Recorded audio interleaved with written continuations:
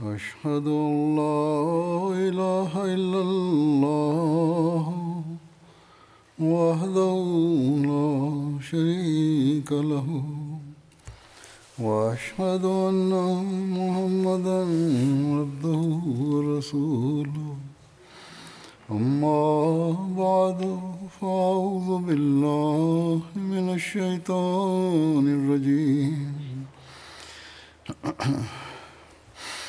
بسم الله الرحمن الرحيم الحمد لله رب العالمين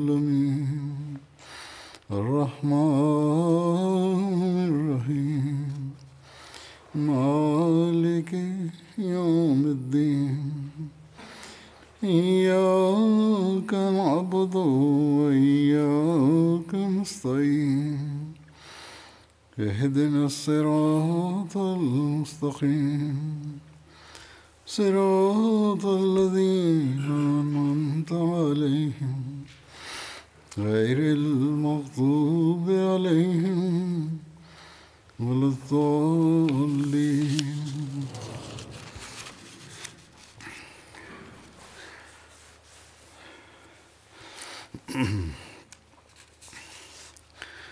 دعا سے متعلق بہت لوگ سوال کرتے ہیں. آج کل تو خاص طور پر خدا تعالیٰ اور دعا کے متعلق سوال اٹھتے ہیں.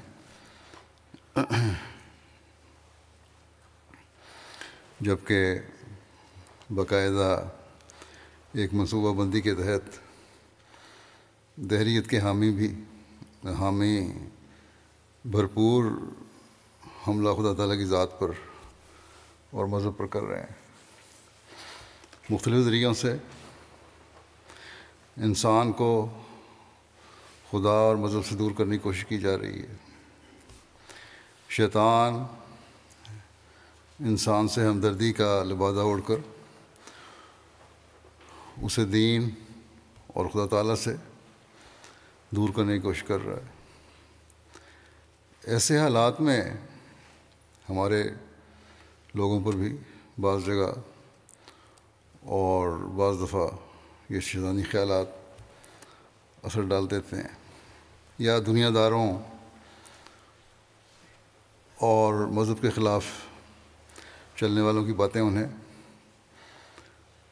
مذہب کے بارے میں اور خدا تعالیٰ کے بارے میں، عبادت کے بارے میں بے چینیاں پیدا کرنی شروع کر دیتی ہیں. شبہات دل میں پیدا ہونے شروع ہو جاتے ہیں جو کم علم ہوتے ہیں. اگر کبھی کسی ابتلا سے گزرے یا ناکامیوں کا سامنا کرنا پڑا تو کمزور ایمان والوں اور کم علم والوں کو فوراً یہ خیال آنے لگ جاتا ہے کہ یا تو مذہب غلط ہے جس پر ہم لوگ قائم ہیں، اور اصل میں اس کی کوئی حقیقت نہیں ہے، یا خدا تعالیٰ کی ذات ایسی نہیں کہ رحم کرتے ہوئے دعائیں سنیں اور ہمیں اس ابتلا اور امتحان سے نکالے، یا خدا تعالیٰ نے نعوذ باللہ ہم پر ظلم کیا ہے جو ہم اس حالت سے گزر رہے ہیں.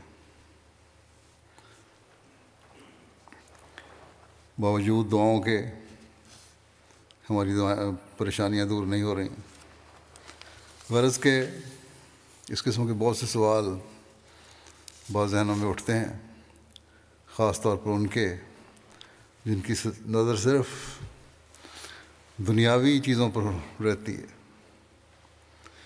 بعض لوگ مجھے بھی لکھ دیتے ہیں یا اپنے حالات بتاتے ہوئے سوال پوچھ رہے ہوتے ہیں، تو لگ رہا ہوتا ہے کہ ان کے دلوں میں اللہ تعالیٰ کی ذات پر وہ ایمان نہیں جو ہونا چاہیے، اور جس ماحول میں وہ رہ رہے ہیں اس میں رہتے ہوئے ذرا سا بھی ابتلا ان پر آئے تو منفی سوچیں پیدا ہو جاتی ہیں. یا شکوک سر ابھارنے لگ جاتے ہیں. حالانکہ چاہیے تو یہ کہ اپنی حالتوں پر غور کریں، دیکھیں کہ ہم کس حد تک اللہ تعالیٰ کا حق ادا کرنے کی کوشش کر رہے ہیں، کس حد تک ہم اپنی عبادتوں کو سنوار کر ادا کرنے کی کوشش کر رہے ہیں، کس حد تک ہم نے اپنی دعاؤں کے معیار کو اونچا کیا ہے. اللہ تعالیٰ پر ایمان کی ہماری کیا حالت ہے؟ بہرحال آج میں دعا کے مضمون کو حضرت مسیح علیہ السلام کی ارشاد کی روشنی میں بیان کروں گا. حضرت مسیح علیہ السلام کی تحریرات اور ارشادات میں اس بارے میں بہت کچھ ہمیں نظر آتا ہے، لٹریچر میں موجود ہے. بہرحال چند باتیں بیان کروں گا جس سے دعا کی حقیقت، اس کے آداب، ہماری ذمہ داری، اس کی ضرورت اور اللہ تعالیٰ پر یقین کے بارے میں کچھ وضاحت ہوتی ہے، بلکہ وضاحت یقینی طور پہ ہوتی ہے. اس طرف توجہ دلاتے ہوئے کہ ہمیں اچھے حالات میں بھی اللہ تعالیٰ کی عبادت اور دعاؤں کی طرف توجہ رکھنی چاہیے تاکہ مشکلات میں بھی ہماری دعائیں سنی جائیں. حضرت اقدس مسیح علیہ السلام فرماتے ہیں کہ اللہ کا رحم ہے اس شخص پر جو امن کی حالت میں اسی طرح ڈرتا ہے جس طرح کسی مصیبت کے وارد ہونے پر ڈرتا ہے. جو امن کے وقت خدا تعالیٰ کو نہیں بھلاتا، خدا تعالیٰ اسے مصیبت کے وقت نہیں بھلاتا. اور جو امن کے زمانے کو عیش میں بسر کرتا ہے اور مصیبت کے وقت دعائیں کرنے لگتا ہے تو اس کی دعائیں بھی قبول نہیں ہوتیں. جب عذاب الہی کا نزول ہوتا ہے تو توبہ کا دروازہ بند ہو جاتا ہے. بس کیا ہی سعید وہ ہے جو عذاب الہی کے نزول سے پیشتر دعا میں مصروف رہتا ہے، صدقات دیتا ہے اور امر الہی کی تعظیم اور خلق اللہ پر شفقت کرتا ہے، اپنے اعمال کو سنوار کر بجا لاتا ہے. یہی سعادت کے نشان ہیں. فرمایا درخت اپنے پھلوں سے پہچانا جاتا ہے، اسی طرح سعید اور شقی کی شناخت بھی آسان ہوتی ہے. بس ایک حقیقی مومن کا یہ کام ہے کہ اپنے اچھے حالات میں خدا تعالیٰ کے حق کو اور اس کی مخلوق کے حق کو کبھی نہ بھولے. اور اگر وہ یہ حق ادا کر رہا ہے تو پھر مشکلات کے دور سے خدا تعالیٰ اسے خود نکالتا ہے، اس کی دعائیں قبول کرتا ہے. بس یہ بنیادی نقطہ ہے کہ ہمیں کبھی اپنی عبادتوں اور دعاؤں میں سست نہیں ہونا چاہیے. دنیاوی مصروفیات ہمیں اللہ تعالیٰ کے حق ادا کرنے سے محروم کرنے والی نہ ہوں. پھر اس بات کی وضاحت فرماتے ہوئے کہ خدا تعالیٰ سے مانگتے وقت کیا حالت ہونی چاہیے اور اس کے کیا آداب ہیں، اور یہ آداب خود اللہ تعالیٰ نے ہمیں کس طرح سکھائے ہیں. حضرت مسیح علیہ السلام فرماتے ہیں خدا تعالیٰ سے مانگنے کے واسطے ادب کا ہونا ضروری ہے، اور عقل مند جب کوئی شے بادشاہ سے طلب کرتے ہیں تو ہمیشہ ادب کو مد نظر رکھتے ہیں. اسی لیے سورہ فاتحہ میں خدا تعالیٰ نے سکھایا ہے کہ کس طرح مانگا جاوے، اور اس میں سکھایا ہے کہ الحمدللہ رب العالمین، یعنی سب تعریف خدا کو ہی ہے جو رب ہے سارے جہان کا. سب سے پہلے اللہ تعالیٰ کی تعریف کرو. الرحمن ہے یعنی بلا مانگے اور سوال کیے دینے والا ہے. پھر الرحیم ہے یعنی انسان کی سچی محنت پر ثمرات حسنہ مرتب کرنے والا ہے. سچی محنت یہ غور کرنے والا لفظ ہے. رحیم ہے اللہ تعالیٰ، سچی محنت پر پھل عطا فرماتا ہے. اور سچی محنت کے معیار وہ ہیں جو اللہ تعالیٰ نے خود بیان فرمائے ہیں کہ ایک جہاد کرنا پڑتا ہے اللہ تعالیٰ کی راہ میں. پھر فرمایا مالک یوم الدین، جزا سزا اسی کے ہاتھ میں ہے، چاہے رکھے چاہے مارے. اور جزا سزا آخرت کی بھی اور اس دنیا کی بھی اس کے ہاتھ میں ہے. صرف یہ نہیں کہ آخرت کی جزا سزا، اس دنیا میں بھی جو کام ہوتے ہیں ان کے فیصلے بھی اللہ تعالیٰ کے ہاتھ میں ہیں.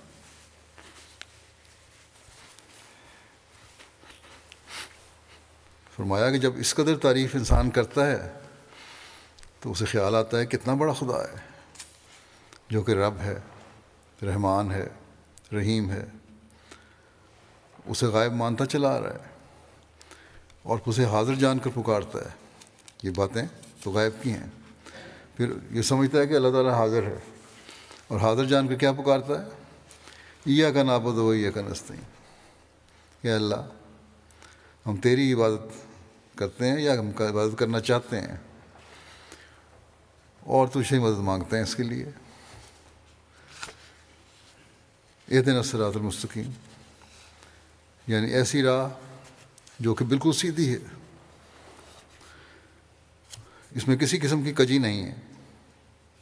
ایک راہ اندھوں کی ہوتی ہے کہ محنتیں کر کر کے تھک جاتے ہیں اور نتیجہ کچھ بھی نہیں نکلتا، اور ایک وہ راہ کہ محنت کرنے سے اس پر نتیجہ مرتب ہوتا ہے.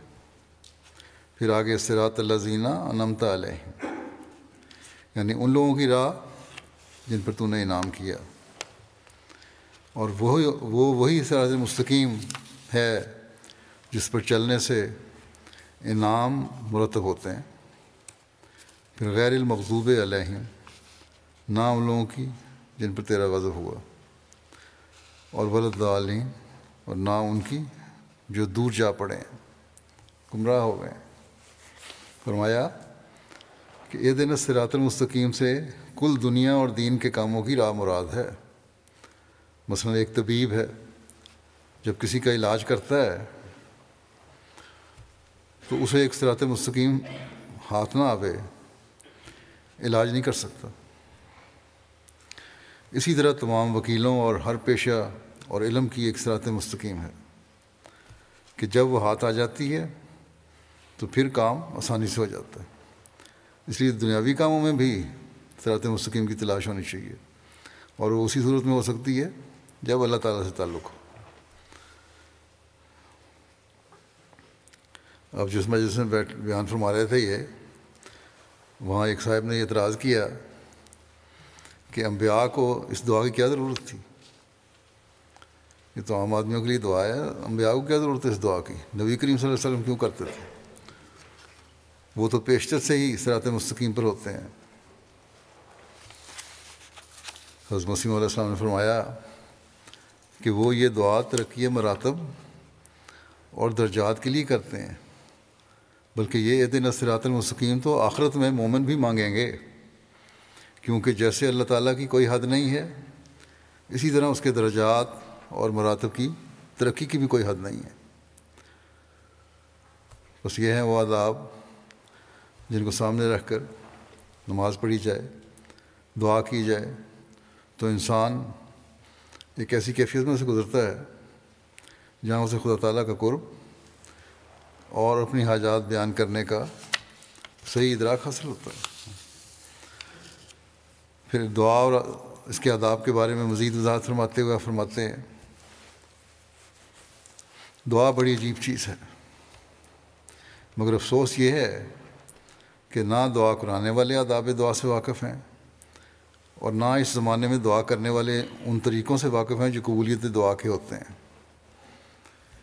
بلکہ اصل تو یہ ہے کہ دعا کی حقیقت ہی سے بالکل اجنبیت ہو گئی ہے. بعض ایسے ہیں جو سرے سے منکر ہیں اور جو دعا کے منکر تو نہیں، مگر ان کی حالت ایسی ہو گئی ہے کہ چونکہ ان کی دعائیں بوجہ آداب دعا سے ناواقفیت کے قبول نہیں ہوتی ہیں، کیونکہ دعا اپنے اصلی معنوں میں دعا ہوتی ہی نہیں، جو مسلم مانے ہیں دعا کے، اس طرح دعا نہیں ہوتی، اس لیے قبول نہیں ہوتی. اس لیے وہ منکرین دعا سے بھی گری ہوئی حالت میں ہیں. ایسے لوگ، ان کی عملی حالت نے دوسروں کو دہریت کے قریب پہنچا دیا ہے. دعا کے لیے سب سے اول اس امر کی ضرورت ہے کہ دعا کرنے والا کبھی تھک کر مایوس نہ ہو جاوے اور اللہ تعالیٰ پر سوء ظن نہ کر بیٹھے، بدظنی نہ کرے اللہ تعالیٰ پر کہ اب کچھ بھی نہیں ہوگا. بعض اوقات دیکھا گیا ہے کہ اس قدر دعا کی گئی کہ جب مقصد کا شگوفہ سرسبز ہونے کے قریب ہوتا ہے تو دعا کرنے والے تھک گئے ہیں، جس کا نتیجہ ناکامی اور نامرادی ہو گیا ہے. اور اس نامرادی نے یہاں تک برا اثر پہنچایا کہ دعا کی تاثیرات کا انکار شروع ہوا، اور رفتہ رفتہ اس درجے تک نوبت پہنچ جاتی ہے کہ پھر خدا کا بھی انکار کر بیٹھتے ہیں. دہریت غالب آ جاتی اور کہہ دیتے ہیں کہ اگر خدا ہوتا اور وہ دعاؤں کو قبول کرنے والا ہوتا تو اس قدر عرصہ دراز تک جو دعائیں کی گئیں کیوں قبول نہ ہوئیں. مگر ایسا خیال کرنے والا اور ٹھوکر کھانے والا انسان اگر اپنے عدم استقلال اور تلون کو سوچے تو اسے معلوم ہو جائے کہ یہ ساری نامرادیاں اس کی اپنی ہی جلد بازی اور شتاب کاری کا نتیجہ ہے.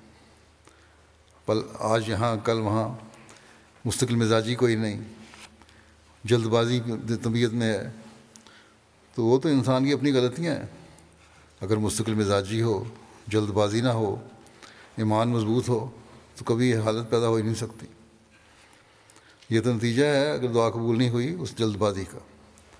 فرمایا جن پر خدا کی قوتوں اور طاقتوں کے متعلق بدظنی اور نامراد کرنے والی مایوسی بڑھ گئی، بس کبھی تھکنا نہیں چاہیے. آپ نے دنیاوی مثالوں کے ساتھ دعا کرنے والے کے صبر کی مثال اس طرح دی ہے. فرماتے ہیں کہ دیکھو دعا کی ایسی ہی حالت ہے جیسے ایک ذمہ دار باہر جا کر اپنے کھیت میں ایک بیج بو آتا ہے. اب بظاہر تو یہ حالت ہے کہ اس نے اچھے بھلے اناج کو مٹی کے نیچے دبا دیا. اس وقت کوئی کیا سمجھ سکتا ہے کہ یہ دانہ ایک عمدہ درخت کی صورت میں نشو و نما پا کر پھل لائے گا؟ باہر کی دنیا اور خود ذمہ دار بھی نہیں دیکھ سکتا کہ یہ دانہ اندر ہی اندر زمین میں ایک پودے کی صورت اختیار کر رہا ہے. مگر حقیقت یہی ہے کہ تھوڑے دنوں کے بعد وہ دانہ گل کر اندر ہی اندر پودا بننے لگتا ہے اور تیار ہوتا رہتا ہے یہاں تک کہ اس کا سبزہ اوپر نکل آتا ہے. بیج کی ایک خاص خصوصیت ہے، پہلے اس کی جڑیں نکلتی ہیں، جڑیں زمین میں پیوست ہو جاتی ہیں، پھر باہر کونپلیں نکلنی شروع ہوتی ہیں، اور دوسرے لوگ بھی اس کو دیکھ سکتے ہیں. اب دیکھو وہ دانہ جس وقت سے زمین کے نیچے ڈالا گیا دراصل اسی ساتھ سے وہ پودا بننے کی تیاری کرنے لگ گیا تھا، مگر ظاہر بین نگاہ اس سے کوئی خبر نہیں رکھتی. اور اب جب کہ اس کا سبزہ باہر نکل آیا تو سب نے دیکھ لیا. لیکن ایک نادان بچہ اس وقت یہ نہیں سمجھ سکتا کہ اس کو اپنے وقت پر پھل لگے گا. اب پودا نکل آیا اور پھل لگنے کا مرحلہ باقی ہے. نادان بچہ یہ سمجھے گا کہ اس کو پھل نہیں لگ سکتا، یہ چھوٹا سا ہے. وہ یہ چاہتا ہے کہ کیوں اسی وقت اس کو پھل نہیں لگتا. مگر عقل مند ذمہ دار خوب سمجھتا ہے کہ اس کے پھل کا کون سا موقع ہے. وہ صبر سے اس کی نگرانی کرتا اور غور و پرداخت کرتا رہتا ہے، اور اس طرح پر وہ وقت آ جاتا ہے کہ جب اس کو پھل لگتا ہے اور وہ پک بھی جاتا ہے. یہی حال دعا کا ہے، اور بعینہ ہی اسی طرح دعا نشو و نما پاتی اور مثمر و ثمرات ہوتی ہے. جلد باز پہلے ہی تھک کر رہ جاتے ہیں، اور صبر کرنے والے معال اندیش استقلال کے ساتھ لگے رہتے ہیں. دور اندیش لوگ جو ہیں، نتیجے کو صبر سے دیکھنے والے لوگ جو ہیں، وہ مستقل مزاجی سے اپنے کام میں لگے رہتے ہیں، دعاؤں میں لگے رہتے ہیں اور اپنے مقصد کو پا لیتے ہیں. پھر دعا کرنے والے کے صبر کے معیار کو بیان فرماتے ہوئے آپ مزید فرماتے ہیں کہ یہ سچی بات ہے کہ دعا میں بڑے بڑے مراحل اور مراتب ہیں جن کو ناواقفیت کی وجہ سے دعا کرنے والے اپنے ہاتھ سے محروم ہو جاتے ہیں. ان کو ایک جلدی لگ جاتی ہے اور وہ صبر نہیں کر سکتے، حالانکہ خدا تعالیٰ کے کاموں میں ایک تدریج ہوتی ہے. دیکھو، یہ کبھی نہیں ہوتا کہ آج انسان شادی کرے تو کل کو اس کے گھر بچہ پیدا ہو جائے، حالانکہ وہ قادر ہے، جو چاہے کر سکتا ہے، مگر جو قانون اور نظام اس نے مقرر کر دیا ہے وہ ضروری ہے. پہلے نباتات کی نشو و نما کی طرح کچھ پتہ ہی نہیں لگتا. پودے بوٹے جس طرح نشو و نما پاتے ہیں، پہلے تو کچھ نہیں پتہ لگتا. انسان کی یا کسی بھی جانور کی پیدائش کے وقت اب انسان کی مثال ہے کہ 4 مہینے تک تو کوئی یقینی بات نہیں کہہ سکتا، پھر کچھ حرکت محسوس ہونے لگتی ہے اور پوری میعاد گزرنے پر بہت بڑی تکالیف برداشت کرنے کے بعد بچہ پیدا ہو جاتا ہے. ڈاکٹر بھی اب 12 ہفتے کے بعد اسکین کر کے بتاتے ہیں کچھ. تو بچے کا پیدا ہونا باوجود سب ماڈرن ٹیکنالوجی کے صحیح پتہ لگتا ہے ڈاکٹروں کو، اور وہی اس وقت اسکین کرتے ہیں جب 12 ہفتے گزر جاتے ہیں. اس زمانے میں جب آپ بیان کروا رہے ہیں اس وقت جتنی ٹیکنالوجی نہیں تھی، لیکن اس کے باوجود ایک قانون قدرت کے بارے میں آپ نے وضاحت فرمائی. فرمایا کہ بچے کا پیدا ہونا ماں کا بھی ساتھ ہی پیدا ہونا ہوتا ہے. پھر جو پیدا ہوتا ہے تو ساتھ ہی یہ نہیں ہے کہ آرام سے پیدا ہو گیا، ماں کا بھی نئے سرے سے پیدا ہونا ہوتا ہے. فرمایا کہ مرد شاید ان تکالیف اور مصائب کا اندازہ نہ کر سکیں جو اس مدت حمل کے درمیان عورت کو برداشت کرنی پڑتی ہے، مگر یہ سچی بات ہے کہ عورت کی بھی ایک نئی زندگی ہوتی ہے. اب غور کرو کہ اولاد کے لیے پہلے ایک موت خود اس کو قبول کرنی پڑتی ہے، تب کہیں جا کر وہ اس کی خوشی دیکھتی ہے. اسی طرح پر دعا کرنے والے کے لیے ضروری ہوتا ہے کہ وہ تلون اور عجلت کو چھوڑ کر ساری تکلیفوں کو برداشت کرتا رہے، جلد بازی نہ کرے، تکلیفوں کو برداشت کرے، دعا میں لگا رہے، اور کبھی بھی یہ وہم نہ کرے کہ دعا قبول نہیں ہوئی. آخر آنے والا زمانہ آ جاتا ہے، دعا کے نتیجے کے پیدا ہونے کا وقت پہنچ جاتا ہے، جب کہ گویا مراد کا بچہ پیدا ہوتا ہے. دعا کو پہلے ضروری ہے کہ اس مقام اور اس حد تک پہنچاوے جہاں پہنچ کر وہ نتیجہ خیز ثابت ہوتی ہے. دعا کو اس معیار تک لے جانا ضروری ہے. پہلے فرمایا کہ جس طرح پر آتشی شیشے کے نیچے کپڑا رکھ دیتے ہیں اور سورج کی شعائیں اس شیشے پر آ کر جمع ہوتی ہیں اور ان کی حرارت اور حدت اس مقام تک پہنچ جاتی ہے جو اس کپڑے کو جلا دے، پھر یکایک وہ کپڑا جل اٹھتا ہے، اسی طرح پر ضروری ہے کہ دعا اس مقام تک پہنچے جہاں اس میں وہ قوت پیدا ہو جاوے کہ نامرادیوں کو جلا دے اور مقصد مراد کو پورا کرنے والی ثابت ہو جاوے. بس ہر دعا کرنے والے کو اپنے جائزے سے خود ہی پتہ چل جائے گا کہ اس نے یہ معیار حاصل کیا ہے یا نہیں. آپ فرماتے ہیں فارسی کی مثال دیتے ہوئے اس طرح کی، پیدا اس ندارا کہ بلند اس جنابت، کہ پکار سے ظاہر ہے کہ تیری بارگاہ بہت بلند ہے. اللہ تعالیٰ کے بارے میں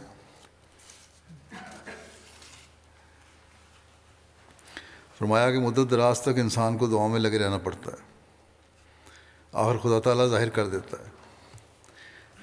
میں نے اپنے تجربے سے دیکھا ہے اور گزشتہ راست بازوں کا تجربہ بھی اس پر شہادت دیتا ہے کہ اگر کسی معاملے میں دیر تک خاموشی کرے تو کامیابی کی امید ہوتی ہے کہ دعاؤں کو مزید موقع مل رہا ہے تو اللہ تعالیٰ کامیابی عطا فرمائے گا. لیکن جس عمر میں جلدی جواب مل جاتا ہے، اگر کسی نے جواب نامہ ملا ہے تو پھر وہ کام ہونے والا نہیں ہوتا۔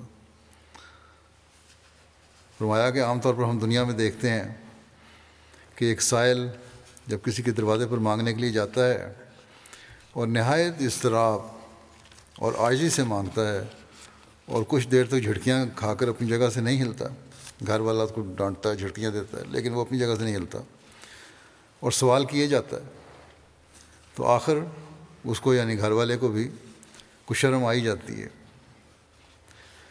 خواہ کتنا ہی بخیل کیوں نہ ہو، پھر بھی کچھ نہ کچھ سائل کو دے ہی دیتا ہے۔ تو کیا دعا کرنے والے کے ایک معمولی سائل جتنا بھی استقلال نہیں ہونا چاہیے؟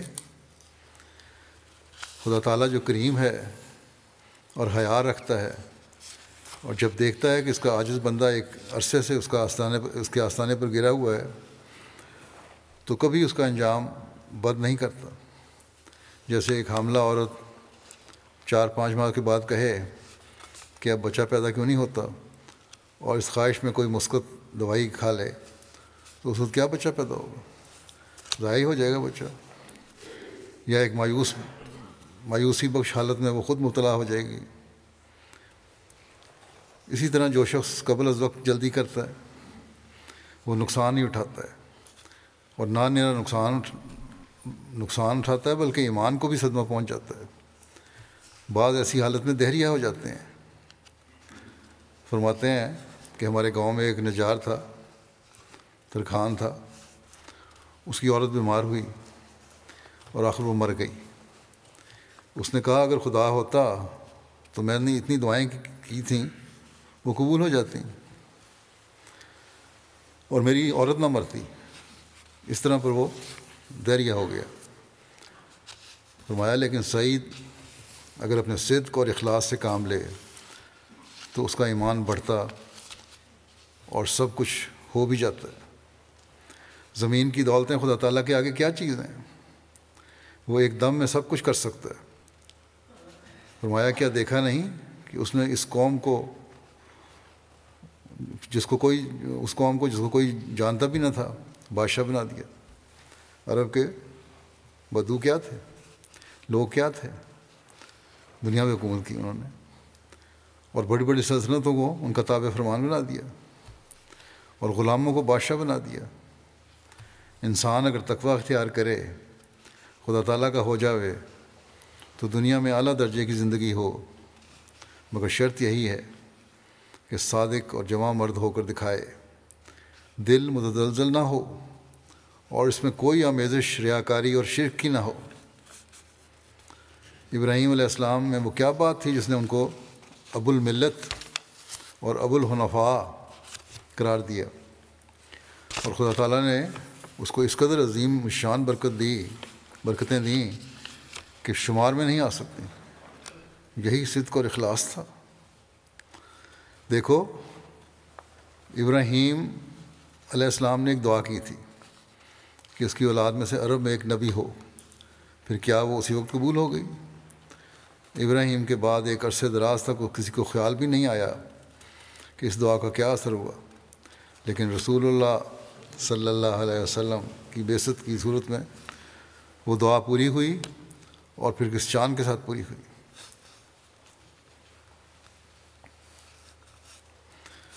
بس جیسا کہ پہلے بیان ہو چکا ہے، صرف تکلیف میں انسان دعائیں نہ کرے، بلکہ اللہ تعالیٰ نے جب کشائش دی ہو، آسائشیں دی ہوں، تب بھی دعائیں کرتے رہنا چاہیے۔ اس بات کی وضاحت فرماتے ہوئے کہ دعا کی قبولیت کے لیے جسم اور روح کا آپس میں تعلق ہونا چاہیے، اور کیسا تعلق ہونا چاہیے؟ حضرت مسیح علیہ السلام فرماتے ہیں ظاہری نماز اور روزہ اگر اس کے ساتھ اخلاص اور صدق نہ ہو، کوئی خوبی اپنے اندر نہیں رکھتا۔ آئے نمازیں پڑھ لیں، روح نہیں پگھل رہی تو پھر کوئی فائدہ نہیں۔ جوگی اور سنیاسی بھی اپنی جگہ بڑی بڑی ریاستیں کرتے ہیں، اکثر دیکھا جاتا ہے کہ ان میں سے بعض اپنے ہاتھ تک سکھا دیتے ہیں۔ ہاتھ کھڑا کیا اور کھڑا ہی رکھا کئی دن، اور ہاتھ سوکھ جاتا ہے، بڑی بڑی مشقتیں اٹھاتے ہیں اور اپنے آپ کو مشکلات اور مصائب میں ڈالتے ہیں، لیکن کیا یہ تکالیف ان کو کوئی نور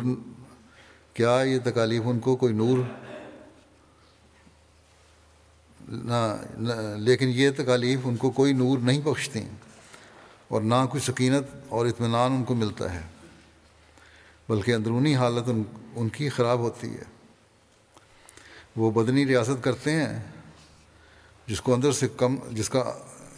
اندر سے کم تعلق ہوتا ہے اور کوئی اثر ان کی روحانیت پر نہیں پڑتا۔ کرتے تو دکھا سکتے ہیں، ظاہری طور پر مشقتیں بھی کر لیتے ہیں، بڑے بڑے فاقے بھی کر لیتے ہیں، تکلیفیں بھی برداشت کر لیتے ہیں، لیکن روحانیت کے نمونے نہیں وہ دکھا سکتے۔ اس لیے قرآن شریف میں اللہ تعالیٰ نے یہ فرمایا ہے کہ لن ینال اللہ لحومها ولا دماؤها ولکن ینالہ التقوی منکم، یعنی اللہ تعالیٰ کو تمہاری قربانیوں کا گوشت اور خون نہیں پہنچتا بلکہ تقوی پہنچتا ہے۔ حقیقت میں خدا تعالیٰ پوسٹ کو پسند نہیں کرتا بلکہ وہ مغز چاہتا ہے۔ اب سوال یہ ہوتا ہے کہ اگر گوشت اور خون نہیں پہنچتا بلکہ تقوی پہنچتا ہے تو پھر قربانی کرنے کی کیا ضرورت ہے؟ اس طرح پر نماز روزہ اگر روح کا ہے تو پھر ظاہر کی کیا ضرورت ہے؟ دل میں بیٹھے بیٹھے نماز پڑھ لی، دعائیں کر لیں، رو لیے، اللہ تعالیٰ کے آگے فریاد کر لی، جس طرح پہلے بار مذہب میں تھا۔ مختلف نمازوں کی جو حالتیں ہیں، قیام ہے، رکوع ہے، سجدہ ہے، اس کی کیا ضرورت ہے؟ تو فرمایا اس کا جواب یہی ہے کہ یہ بالکل پکی بات ہے کہ جو لوگ جسم سے خدمت لینا چھوڑ دیتے ہیں ان کو روح نہیں مانتی، اور ان میں وہ نیاز مندی اور عبودیت پیدا نہیں ہو سکتی جو اصل مقصد ہے۔ جو صرف جسم سے کام لیتے ہیں اور جو صرف جسم سے کام لیتے ہیں، روح کو اس میں شریک نہیں کرتے، وہ بھی خطرناک غلطی میں مبتلا ہوتے ہیں۔ اور یہ جوگی اسی قسم کے ہیں جو اپنے جسموں سے تو کام لیتے ہیں، روح سے ان کا کوئی تعلق نہیں ہوتا۔ روح اور جسم کا باہم خدا تعالیٰ نے ایک تعلق رکھا ہوا ہے، اور جسم کا اثر روح پر پڑتا ہے۔ مثلا اگر ایک شخص تکلف سے رونا چاہے تو آخر اس کو رونا آ ہی جائے گا، اور ایسا ہی جو تکلف سے ہنسنا چاہے اسے ہنسی آ ہی جائے گی۔ اسی طرح پر نماز کی جس قدر حالتیں جسم پر وارد ہوتی ہیں، مثلا کھڑا ہونا یا رکوع کرنا، اس کے ساتھ ہی روح پر بھی اثر پڑتا ہے، اور جس قدر جسم میں نیاز مندی کی حالت دکھاتا ہے اسی قدر روح میں پیدا ہوتی ہے۔ جس قدر عاجزی ہوتی ہے، نیاز مندی ہوتی ہے، وہ روح میں بھی پیدا ہوتی ہے۔ اگرچہ خدا میرے سجدے کو قبول نہیں کرتا، اگر صرف سجدہ کر دیا اور اس میں کوئی عاجزی نہیں، عجز نہیں، نیاز مندی نہیں، روح اس کا ساتھ نہیں دے رہی، تو اللہ تعالیٰ اس سجدے کو قبول نہیں کرتا۔ مگر سجدے کو روح کے ساتھ ایک تعلق ہے، اس لیے نماز میں آخری مقام سجدے کا ہے۔ جب انسان نیاز بندی کے انتہائی مقام پر پہنچتا ہے تو اس وقت وہ سجدہ ہی کرنا چاہتا ہے۔ فطری بات ہے، وہ انتہائی عجز کی حالت دکھانا چاہتا ہے، جھک گئے، سجدہ میں چلے گئے۔ فرماتے ہیں جانوروں تک میں بھی یہ حالت مشاہدہ کی جاتی ہے۔ کتے بھی جب اپنے مالک سے محبت کرتے ہیں تو آ کر اس کے پاؤں پر اپنا سر رکھ دیتے ہیں اور اپنی محبت کے تعلق کا اظہار سجدے کی صورت میں کرتے ہیں۔ اس سے صاف پایا جاتا ہے کہ جسم کو روح کے ساتھ خاص تعلق ہے۔ ایسا ہی روح کی حالتوں کا اثر جسم پر نمودار ہو جاتا ہے۔ جب روح غمناک ہو تو جسم پر بھی اس کے آثار ظاہر ہوتے ہیں، اور آنسو اور پژمردگی ظاہر ہوتی ہے، طبیعت بجھی سے آنے لگتی ہے۔ اگر روح میں غم ہے، کوئی انسان کے دل کے اندر کوئی غم ہے تو جسم بھی تھکا تھکا لگتا ہے، بجھی طبیعت رکھتی ہے، دوسروں کو بھی ظاہر ہو جاتا ہے کہ اس کی حالت کیا بن رہی ہے۔ کسی مجلس میں بیٹھنے کو دل نہیں کرتا، بیٹھے ہوں تو لوگ پوچھ رہے ہوتے ہیں کیا ہوا۔ فرمایا کہ اگر روح اور جسم کا باہم تعلق نہیں تو ایسا کیوں ہوتا ہے؟ دوران خون بھی قلب کا ایک کام ہے، مگر اس میں بھی شک نہیں کہ قلب آبپاشی جسم کے لیے ایک انجن ہے. خون چلتا ہے دل کے ذریعے سے، لیکن ایک انجن کے طور پہ چل رہا ہے دل. اس کے بست اور قبض سے سب کچھ ہوتا ہے. دل کا جو پمپ کرنا ہے اسی سے سب کچھ ہو رہا ہوتا ہے. غرض جسمانی اور روحانی سلسلے دونوں برابر چلتے ہیں. کبھی دل پھیلتا ہے پھر سکڑتا ہے، پھیلتا ہے سکڑتا ہے. وہی جو جسمانی نظام کو چلاتا ہے، خون کی گردش اس سے ہوتی ہے. کہتے ہیں جو جسمانی روحانی سلسلے، جسمانی اور روحانی سلسلے بھی اسی طرح چلتے ہیں برابر. روح میں جب عاجزی پیدا ہو جاتی ہے پھر جسم میں پیدا ہو جاتی ہے. اس لیے جب روح میں واقعہ میں عاجزی اور نیاز مندی ہو تو جسم میں اس کے آثار خود بخود ظاہر ہو جاتے ہیں. اور ایسا ہی جسم میں ایک الگ اثر پڑتا ہے تو روح بھی اس سے متاثر ہو ہی جاتی ہے. اس لیے ضروری ہے کہ جب خدا تعالیٰ کے حضور نماز میں کھڑے ہو تو چاہیے کہ اپنے وجود سے عاجزی اور ارادت مندی کا اظہار کرو. اگرچہ اس وقت یہ ایک قسم کا نفاق ہوتا ہے، اگر یہ تو نفاق ہے نا کہ دل نہیں چاہ رہا لیکن پھر بھی زبردستی عاجزی کا اظہار کرو، لیکن کرنا ہے کیونکہ رفتہ رفتہ اس کا اثر دائمی ہو جاتا ہے، عادت پڑ جاتی ہے، اور پھر روح اور جسم دونوں ایک ساتھ کام کرنا شروع کر دیتے ہیں. اور فرمایا اور واقعی روح میں وہ نیاز مندی اور فروتنی پیدا ہونے لگتی ہے. اور جب یہ حالت پیدا ہونی شروع ہوتی ہے تو انسان کو نماز میں پھر لذت بھی آنے لگتی ہے. صرف اپنے مطلب کے لیے وہ خدا تعالیٰ کے حضور نہیں جاتا، بلکہ خدا تعالیٰ سے تعلق اور محبت میں نمازوں کی طرف توجہ کرتا ہے. پھر مزید وضاحت فرماتے ہوئے آپ فرماتے ہیں بعض لوگ کہتے ہیں کہ ہم کو نمازوں میں لذت نہیں آتی، مگر وہ نہیں جانتے کہ لذت اپنے اختیار میں نہیں ہے، اور لذت کا معیار بھی الگ ہے. ایسا ہوتا ہے کہ ایک شخص اشد درجے کی تکلیف میں مبتلا ہوتا ہے مگر وہ اس تکلیف کو بھی لذت ہی سمجھ لیتا ہے. اب ان دنوں میں جب یہ بیان فرما رہے تھے ٹرانسوال میں آزادی کی لڑائی ہو رہی تھی، کہتے ہیں ٹرانسوال میں جو لوگ لڑتے ہیں اس کی مثال دے رہے ہیں آپ، باوجود ہے کہ اس میں جانیں جاتی ہیں اور عورتیں بیوہ اور بچے یتیم ہوتے ہیں، مگر قومی حمیت اور پاسداری ان کو ایک لذت اور سرور کے ساتھ موت کے منہ میں لے جا رہی ہے. قوم کے لیے وہ قربانی کر رہے ہیں، ان کی قومی حمیت اور پاسداری موت کے منہ میں خوشی کے ساتھ لے جاتی ہے. ادھر قوم ان کی محنتوں اور جاں فشانیوں کی قدر کر رہی ہے، جبکہ اغراض قومی متحد ہیں. اغراض تو ایک ہی ہیں، ایک فریق قربانیاں کر رہا ہے اور دوسرے ان کو انکریج کر رہے ہیں، ان کی قدر کر رہے ہیں. پھر ان کی محنتوں کی قدر کیوں ہوتی ہے؟ ان کے دکھ اور تکالیف کی وجہ سے، کیونکہ وہ دکھ اٹھا رہے ہیں اس لیے ان کی قدر ہوتی ہے.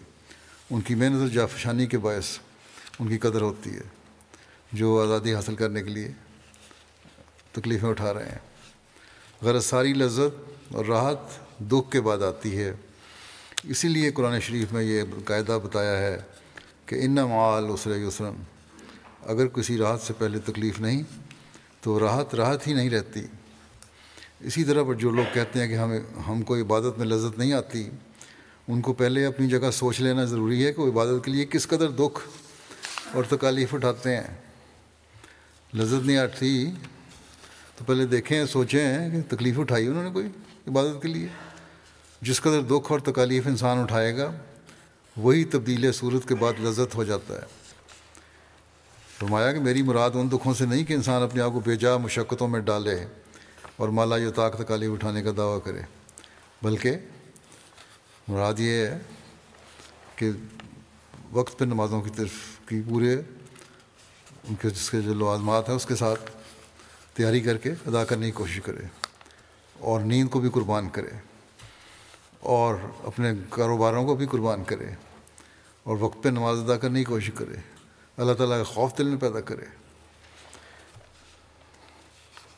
بعض لوگ ایسے بھی ہیں جو خود تو کسی قسم تکلیف اٹھاتے نہیں یا اٹھانا نہیں چاہتے، اور سمجھتے ہیں کہ دوسروں سے دعا کروا کر ان کے مسائل حل ہو جائیں گے۔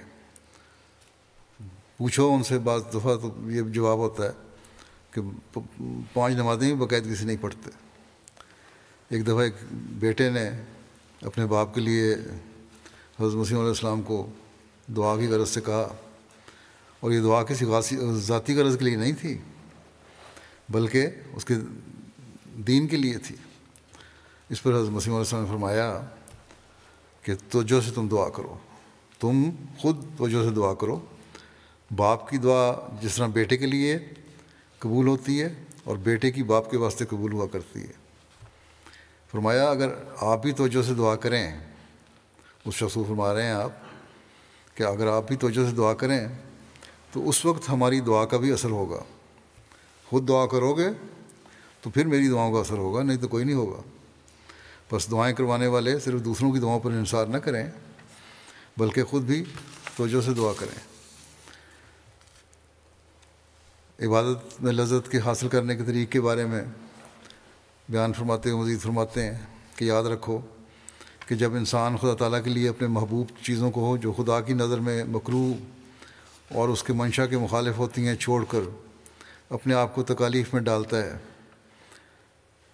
تو ایسی تکالیف اٹھانے والے جسم کا اثر روح پر بھی پڑتا ہے۔ کیا تکلیف اٹھانی ہے؟ پہلے آیا تھا نا کہ تکلیف اٹھانی چاہیے۔ وہ کس قسم کی تکلیفیں؟ جو مکروہ چیزیں ہیں، جو اللہ کی منشا کے مخالف ہیں، ان کو چھوڑو۔ ان سے تکلیف بھی پہنچتی ہے اور چھوڑنے سے تو چھوڑو۔ تو ایسی تکالیف اٹھانے سے والے جسم کا اثر روح پر پڑتا ہے اور وہ بھی اس سے متاثر ہو کر ساتھ ہی ساتھ اپنی تبدیلی میں لگتی ہے، یہاں تک کہ کامل نیاز مندی کے ساتھ آستانہ الوہیت پر بے اختیار ہو کر گر پڑتی ہے۔ اس طرح جب تکلیفیں اٹھاؤ گے، اللہ کی خاطر چھوڑو گے بعض چیزوں کو، تو روح پر اس کا اثر ہوگا، اور جب روح پر اس کا اثر ہوگا تو نمازوں میں، سجدے میں، رکوع میں وہ روح اللہ تعالیٰ کے حضور گرے گی۔ یہ طریق ہے عبادت میں لذت حاصل کرنے کا۔ فرمایا تم نے دیکھا ہوگا کہ بہت سے لوگ ہیں جو عبادت میں لذت کا یہ طریق سمجھتے ہیں کہ کچھ گیت گا لیے یا باجے بجا لیے اور یہی اس کی عبادت ہوگی۔ آنکھیں بند کر کے مراقبے میں چلے گئے تو سمجھتے ہیں یہی عبادت ہو گئی، یا گیت سن لیے وہی عبادت ہو گئی۔ فرمایا سے دھوکہ مت کھاؤ۔ یہ باتیں نفس کی لذت کا باعث تو ہوں مگر روح کے لیے ان میں لذت کی کوئی چیز نہیں۔ ان سے روح میں فروتنی اور انکسار کے جوہر پیدا نہیں ہوتے اور عبادت کا اصل منشا گم ہو جاتا ہے۔ فرمایا کہ طوائف کی محفلوں میں بھی ایک آدمی ایسا مزہ حاصل کرتا ہے تو کیا وہ عبادت کی لذت سمجھی جاتی ہے؟ یہ باریک بات ہے جس کو دوسری قومیں سمجھ ہی نہیں سکتی کیونکہ انہوں نے عبادت کی اصل غرض اور غایت کو سمجھا ہی نہیں۔ حضرت ابراہیم علیہ السلام کی وفا اور آپ اپنے آپ کو تکلیف میں خدا تعالیٰ کی خاطر ڈالنے اور اس کے نتیجے میں اللہ تعالیٰ کے سلوک کی مثال دیتے ہوئے فرماتے ہیں خدا تعالیٰ کا قرب حاصل کرنے کی راہ یہ ہے کہ اس کے لیے صرف دکھلایا جائے۔ حضرت ابراہیم علیہ السلام نے جو قرب حاصل کیا تو اس کی وجہ یہی تھی، چنانچہ فرمایا وہ ابراہیم الذی وفا، ابراہیم وہ ابراہیم ہے جس نے وفاداری دکھائی۔ خدا تعالیٰ کے ساتھ وفاداری اور صدق اور اخلاص دکھانا ایک موت چاہتا ہے۔ جب تک انسان دنیا اور اس کی ساری لذتوں اور شوقوں پر پانی پھیر دینے کو تیار نہ ہو جاوے اور ہر ذلت اور سختی اور تنگی خدا کے لیے گوارا کرنے کو تیار نہ ہو، یہ صفت پیدا نہیں ہو سکتی۔ بت پرستی یہی نہیں کہ انسان کسی درخت یا پتھر کی پرستش کرے، بلکہ ہر ایک چیز جو اللہ تعالیٰ کے قرب سے روکتی اور اس پر مقدم ہوتی ہے وہ بت ہے، اور اس قدر بت انسان اپنے اندر رکھتا ہے کہ اس کو پتہ بھی نہیں لگتا کہ میں بت پرستی کر رہا ہوں۔ بس جب تک خالص خدا تعالیٰ ہی کے لیے نہیں ہو جاتا اور اس کی راہ میں ہر مصیبت کی برداشت کرنے کے لیے تیار نہیں ہوتا، صدق اور اخلاص کا رنگ پیدا ہونا مشکل ہے۔ ابراہیم علیہ السلام کو جو یہ خطاب ملا یہ یوں ہی مل گیا تھا؟ نہیں، ابراہیم الذی وفا کی آواز اس وقت آئی جب کہ وہ بیٹے کی قربانی کے لیے تیار ہو گیا۔ اللہ تعالیٰ عمل کو چاہتا اور عمل ہی اس سے راضی ہوتا ہے، اور عمل دکھ سے آتا ہے۔ لیکن جب انسان خدا تعالیٰ کے لیے دکھ اٹھانے کو تیار ہو جاوے تو خدا تعالیٰ اس کو دکھ میں بھی نہیں ڈالتا۔ دیکھو ابراہیم علیہ السلام نے جب اللہ تعالیٰ کے حکم کی تعمیل کے لیے اپنے بیٹے کو قربان کر دینا چاہا اور پوری تیاری کر لی تو اللہ تعالیٰ نے اس کے بیٹے کو بچا لیا۔ وہ آگ میں ڈالے گئے لیکن آگ میں ان پر کوئی اثر نہ کر سکی۔ اللہ تعالیٰ کی راہ میں تکلیف اٹھانے کو تیار ہو جاوے تو خدا تعالیٰ تکالیف سے بچا لیتا ہے۔ ہمارے ہاتھ میں جسم تو ہے، روح نہیں ہے۔ فرمایا ہمارے ہاتھ میں جسم تو ہے، روح نہیں، لیکن اس میں کوئی شک نہیں کہ روح کا تعلق جسم سے ہے اور جسمانی امور کا اثر روح پر ضرور ہوتا ہے۔ اس لیے یہ کبھی خیال نہ کرنا چاہیے کہ جسم سے روح پر کوئی اثر نہیں پڑتا۔ جس قدر اعمال انسان سے ہوتے ہیں وہ اسی مرکب صورت سے ہوتے ہیں، یعنی جسم اور روح دونوں کو ملانے سے۔ الگ جسم یا اکیلی روح کوئی نیک یا بد عمل نہیں کرتی۔ یہی وجہ ہے کہ جزا سزا بھی دونوں کو متعلقات کا لحاظ جزا سزا میں بھی دونوں کے متعلقات کا لحاظ رکھا گیا ہے۔ بعض لوگ اسی راز کو نہ سمجھنے کی وجہ سے اعتراض کر دیتے ہیں کہ مسلمانوں کو بہشت جسمانی ہے، حالانکہ وہ اتنا نہیں جانتے کہ جب اعمال کے صدور میں جسم ساتھ تھا تو جزا کے وقت الگ کیوں کیا جاوے۔ غرض یہ ہے کہ اسلام نے ان دونوں طریقوں کو جو افراط اور تفرید کے ہیں چھوڑ کر اعتدال کی راہ بتائی ہے۔ یہ دونوں خطرناک باتیں ہیں، ان سے پرہیز کرنا چاہیے۔ مجرد تہذیب جسم سے کچھ نہیں بنتا اور محض آرام طلبی سے بھی کوئی نتیجہ پیدا نہیں ہوتا۔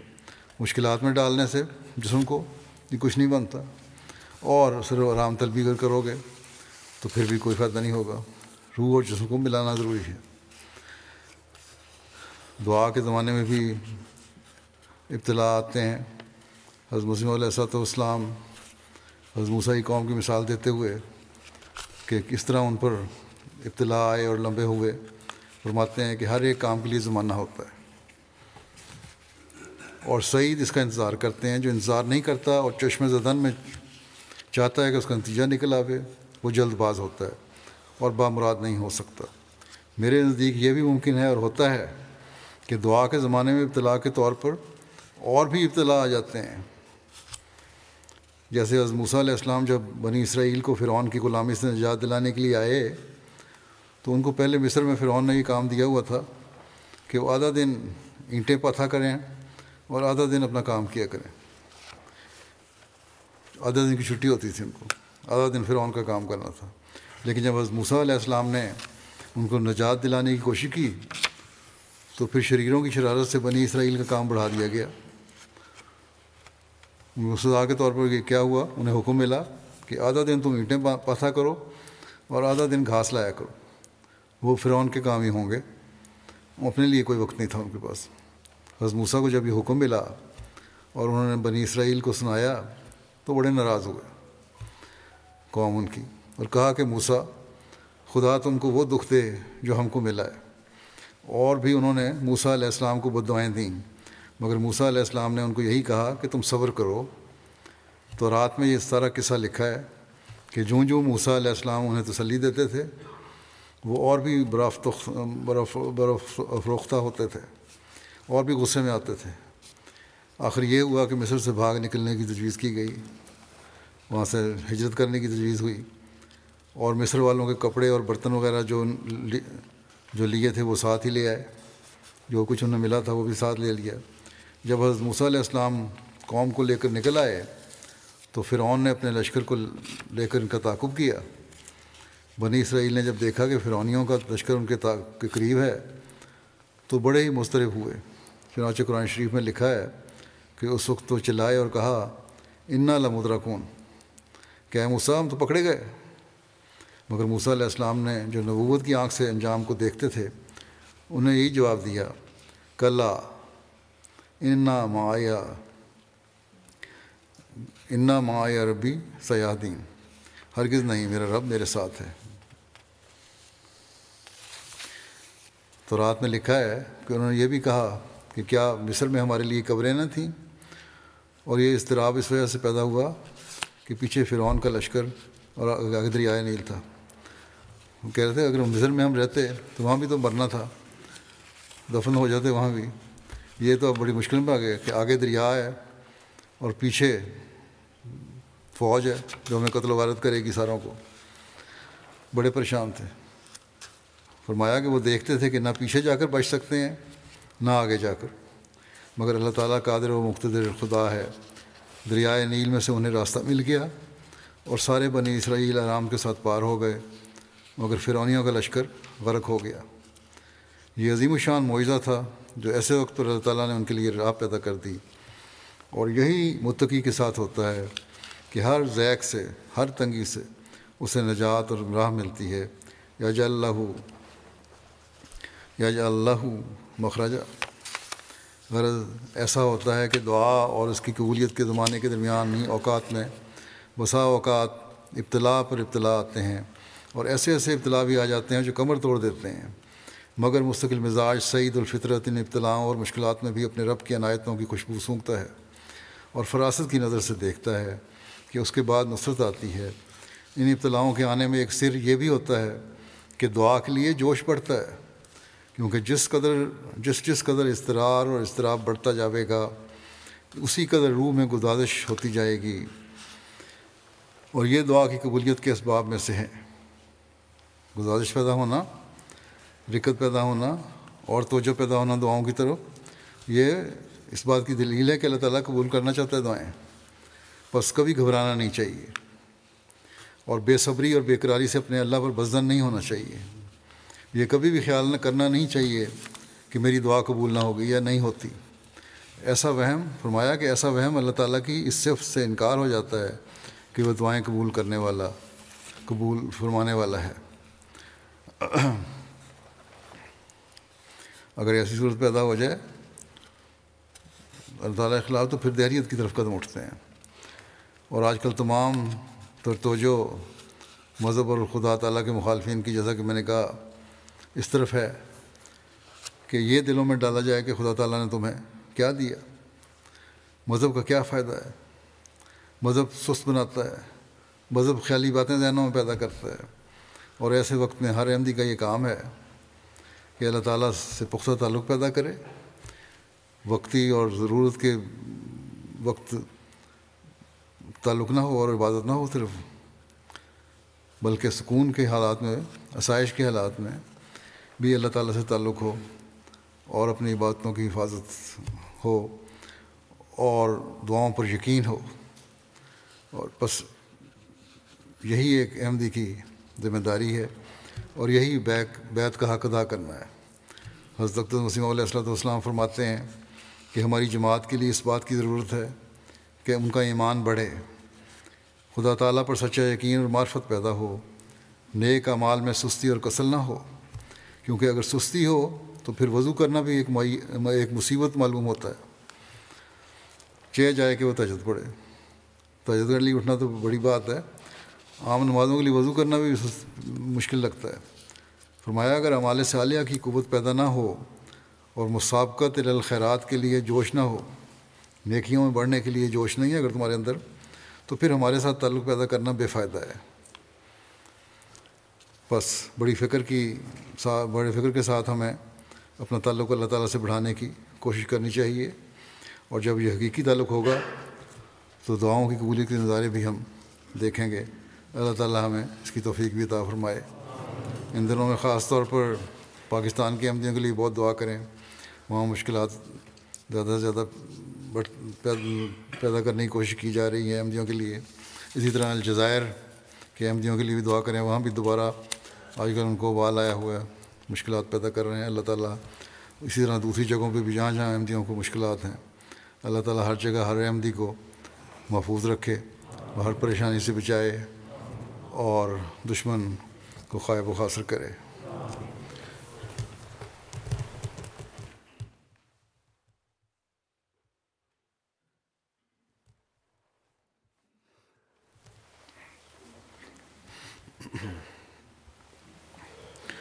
الحمد لله الحمد لله نحمده ونستعينه ونستغفره ونؤمن به ونتوكل عليه ونعوذ بالله من شرور أنفسنا ومن سيئات أعمالنا من يهده الله فلا مضل له ومن يضلل فلا هادي له